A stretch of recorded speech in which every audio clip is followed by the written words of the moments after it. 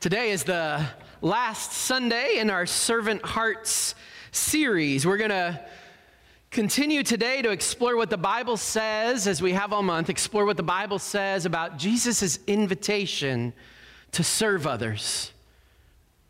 To serve others as Jesus showed and modeled for us.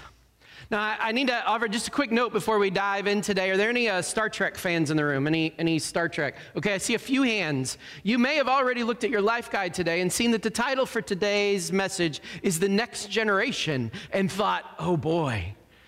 I'm just going to apologize up front. There's no Star Wars reference in the message today. In penance, I will work on an Admiral Picard reference for a later sermon, but sorry. Actually, the image we're going to play with today, the example we're going to use is cookies and Kool-Aid. You may wonder, what do cookies and Kool-Aid have to do with servant hearts?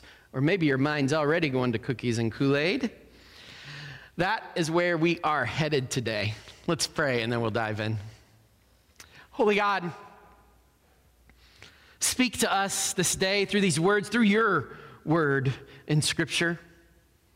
Open our minds to better understand. Open our hearts to your love and your way. Remind us of your love for each one of us. Help us not just to talk about it today, but to feel it, to sense we're a part of the story of your love, and inspire us to share that story with everyone. In Jesus' name we pray. Amen. Many of you likely know the Shema, and even if you don't know that fancy word for it, you probably know these words from the Bible if you've been around the church at all in your life. The Shema is this: Hear, O Israel, the Lord our God, the Lord is one. Love the Lord your God with all your heart and all your soul and all your strength. These commandments that I give you today are to be on your hearts. Right? Jesus shared these words. Lots of us know this call to love God with our whole being. But I think sometimes some of us who've been around the church a while, we know these words so well. Does anybody know what comes next? Like, we know these words so well, we don't actually know what comes after. And we don't necessarily pay attention to what comes after and what it might tell us about what the heart of a servant of Jesus looks like. So let's keep reading today. Deuteronomy 6, we're going to pick up the story in verse 7. It says this: Impress them, meaning these commandments, these words of God, impress them on your children. Talk about them when you sit at home and when you walk along the road, when you lie down and when you get up. Tie them as symbols on your hands and bind them on your foreheads. Write them on the door frames of your houses and on your gates. Do you ever think about your legacy? I know sometimes for me, after I had children, I thought about, like, what legacy am I leaving through my kids? But I also know I've been in conversations with others who are aging at the pace I am. I guess we all age at the same, anyway. And just had this, like, what legacy do we want to leave in the world around us? What impact do we want to have on the world in this time that God has gifted us? These verses, I think, in Deuteronomy today, they invite God's people to ask a related question. What kind of faith legacy do you want to have? What legacy of faith do you want to leave? In the books of Deuteronomy and Exodus, this question, it becomes, I think, really important because the people are in the wilderness. And as they are trying to navigate this wilderness, they find it difficult. It was easier before, some of them are saying. Can't we just go back to the way it was before? Some of them are worried about having enough. Are we going to have enough food? Are we going to have enough to drink? How do we even make it in the midst of this wilderness? They do what we often do when we find ourselves in these wilderness, difficult times in life, when we can't necessarily see the future clearly. They begin to grumble and complain. They begin to say, well, it was just better before. It's so much worse now. And one of the gifts in, I think, Deuteronomy and Exodus is God gives this way for God's people to live in the wilderness and into the promised land. It's almost as though God recognizes that God's people in times of transition, times of change in their lives, God recognizes, yeah, you all struggle in those times. God recognized that it would be really easy for God's people to just turn back, turn away from the future that God has promised. It would be really easy for them to give up. It's like God recognizes, and in fact, when we read the books of Exodus and Deuteronomy, we see this. They do seem to give up on God's provision and just turn inward and face their own daily needs and what they need to fill those. They turn in on themselves, and then eventually they even turn to other idols because they just can't trust God. At the heart of it all, this people in the midst of the wilderness, they begin to struggle with their individual needs in the moment being more important than the future that God has promised.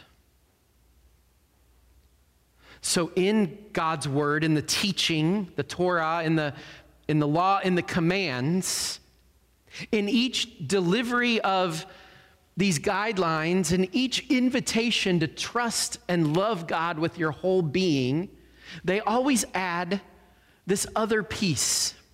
Teach your children about God.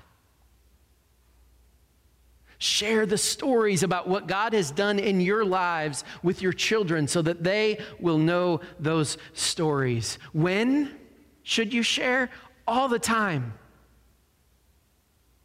At meals, before bed, when you get up in the morning, wherever you are, whenever, you should share at all times this story of what God has done. Wherever you are, you should share the story of what God is doing. And why should you keep sharing these stories of what God's doing? Well, Deuteronomy goes on and gives us an answer to that question next. This is Deuteronomy 6:10-12.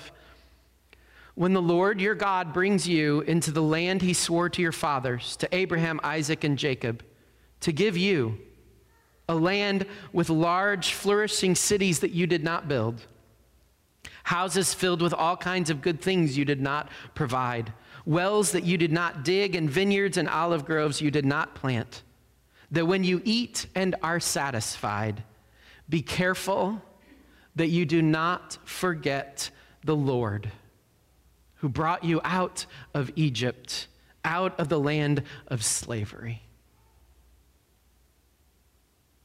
Why tell the children? Why repeat these stories of what God has done? To make sure that we don't forget that we can trust God. So that our lives in everything that we do might reflect a God who is with us. So that we never forget that all that we have and all that we are, it all comes from God.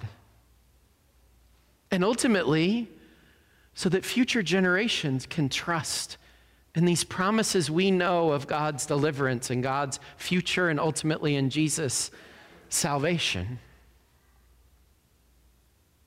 In a sense, at the heart of this teaching in the Torah and Exodus and Numbers and Deuteronomy and Leviticus, right? It's this struggle in the wilderness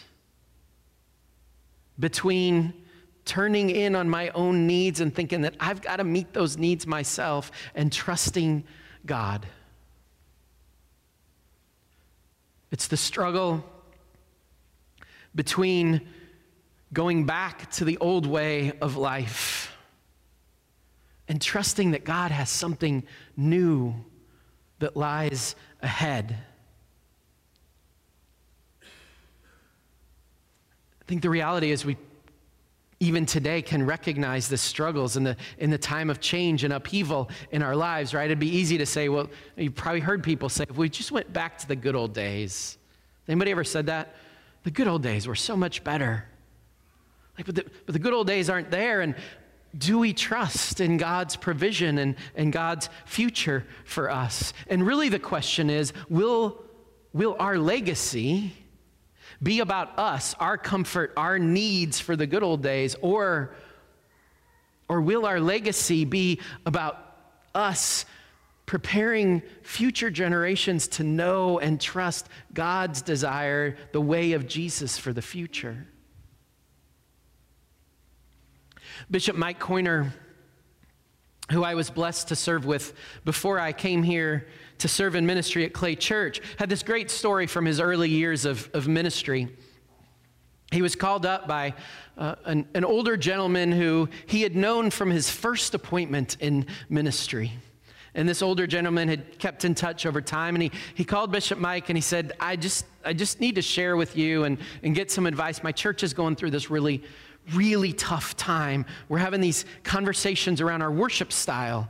And we've had this leadership team that has met and has said we need to change our worship style to a band from choir and traditional. And they've been meeting and talking about that and thinking about that. And the church is just really torn about this.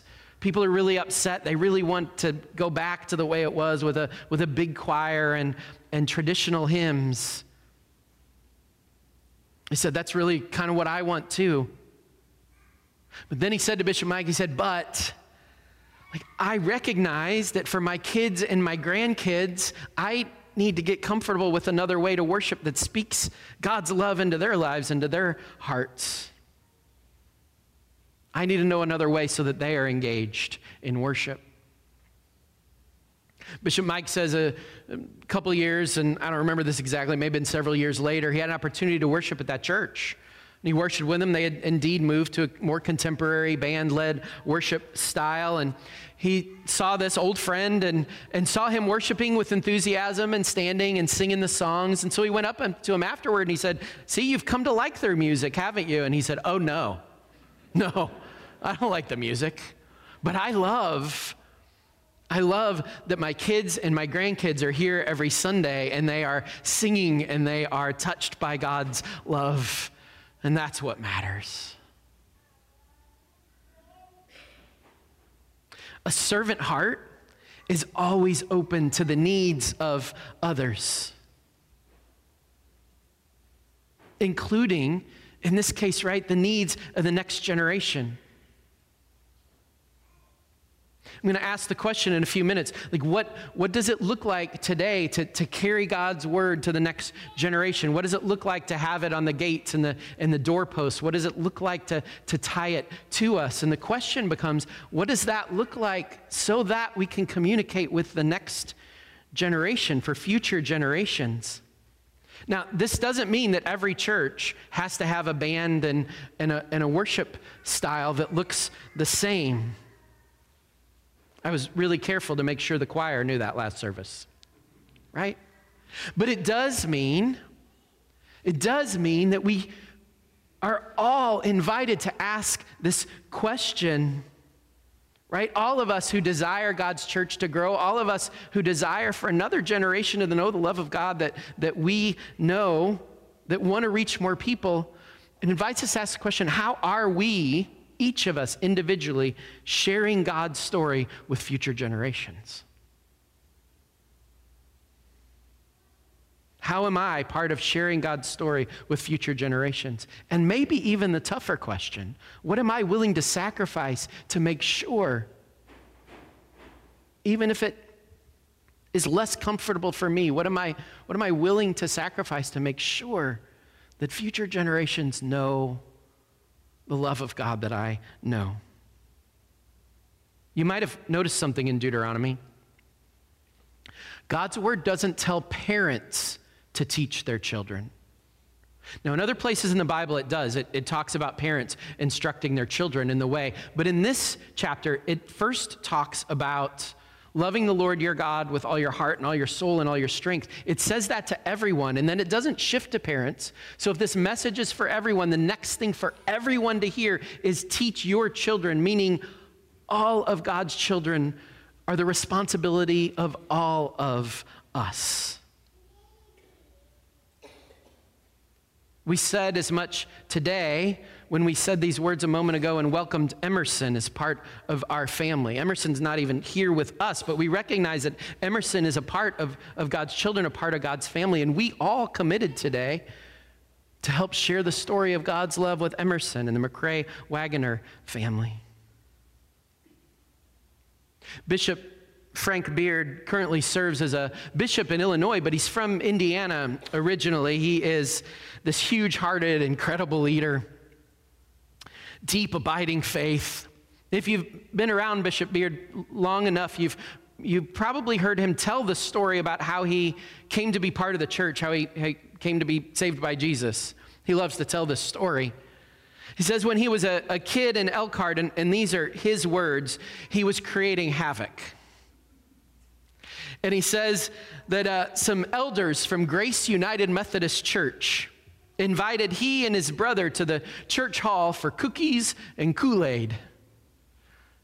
He said they weren't going to turn that down, and so they went in for cookies and Kool-Aid. And then these elders in the church, they asked him if he wanted to come back tomorrow. He said, will there be cookies and Kool-Aid? And they said yes, and so he came back the next day for more cookies and Kool-Aid. He came back the day after that. It was Vacation Bible School. And then they invited him to go to church camp where he says he experienced some more great meals. And then he says, they trusted me with fire. He meant an acolyte, like to light the candles in the church. He said, and I never left. He goes on to say in 1968, it wasn't typical for white people to invite black kids to be part of their community. But these church people, Bishop Frank says, invited me and my brother in, served us food, made us feel loved, and nurtured me in the love of Jesus. They told him the story of God's love. Right? He says, this group of people, and he says elders when he tells the story, and I don't think he means parents. I think he means older people in the church. He says this group of elders, they wrapped God's love around me. Wrapped God's love around one kid from the community. Told him the story of God's faithfulness and God's love. And in Bishop Frank's preaching and service, right, that investment, that telling of the story has reached thousands more people. What will be your faith legacy? What will our faith legacy be?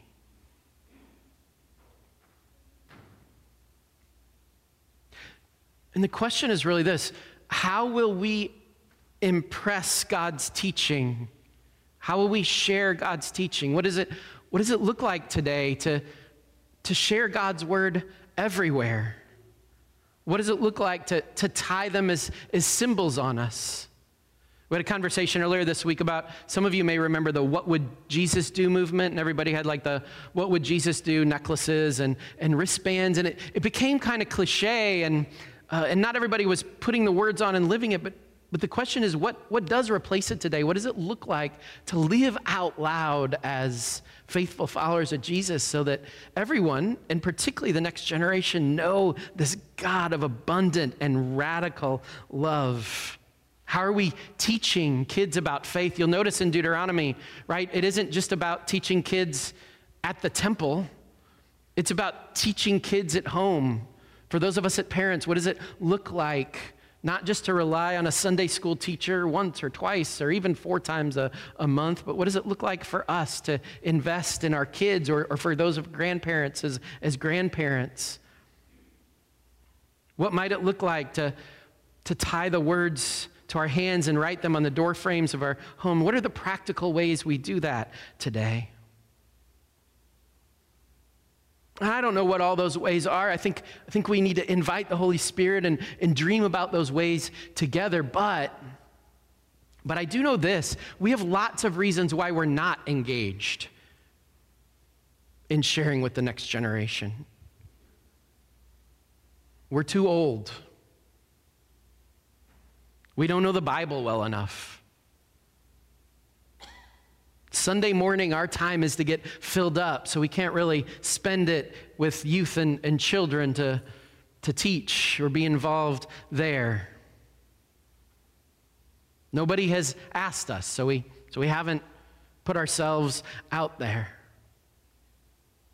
Our kids don't want to hear it from us anymore, so we don't keep telling them the story. I think all these excuses just show the wilderness of our lives. It's challenging. We feel busy and we can feel overloaded. And in the midst of any time of change in our lives, it's easy to grumble or complain or want things to make us comfortable. But in the midst of this temptation to put our needs first, I think God's word, Jesus, invites us to think about something else. What does it look like to put the needs of others first? As we think about these words today, what does it look like to put the needs of the next generation first? Because God's word invites us to have servant hearts and to inspire a next generation to know the love that we know.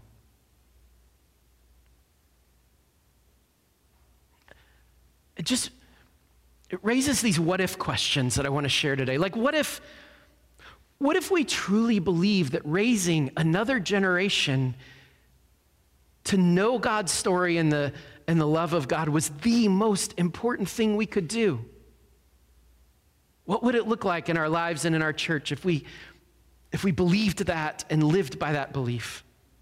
What if those of us who are parents and grandparents took these words to heart about teaching the faith not just as a Sunday morning thing, but as just part of our daily lives with our children and our grandchildren?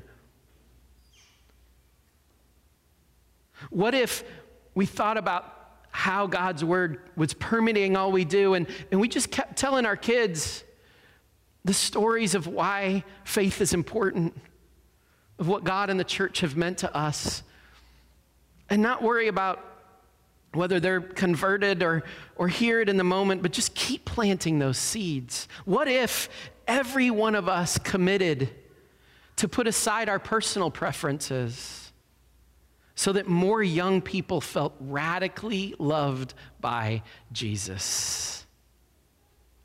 What if our children's and youth ministries didn't have to come to us to chase volunteers, but so many of us knew that nothing was more important than our kids? So many of us were reminded of our vow to raise these kids in faith that we went to them and said, hey, how can I help on a Sunday morning once a month or once a week? What if God is calling each of us in our own way right now to invest in sharing the story of God's love with a future generation? Can't answer what that looks like for each one of us, but maybe the Holy Spirit today is saying, you know what? Now's the time to serve weekly or monthly with children and youth on a Sunday morning and love them. You don't have to have any Bible knowledge to do that. And if you feel just even the slightest nudge of the Holy Spirit today, let me invite you to follow it. I don't know about you, but when the Holy Spirit nudges me, I'm often like, yeah, I'll get to that next week. And then next week comes and God has to use a bat. Right? If that Spirit is nudging you today to say, you know what, I could once a week, I just hear this call of God to invest in our kids. I'm ready.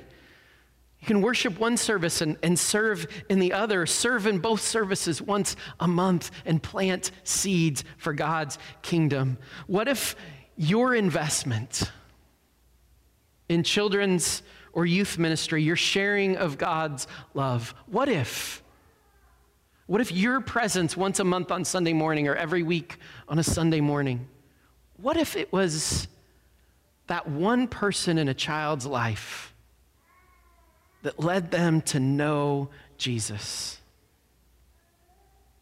What if your sharing of God's love over a year or two impacted a life for eternity or saved a life?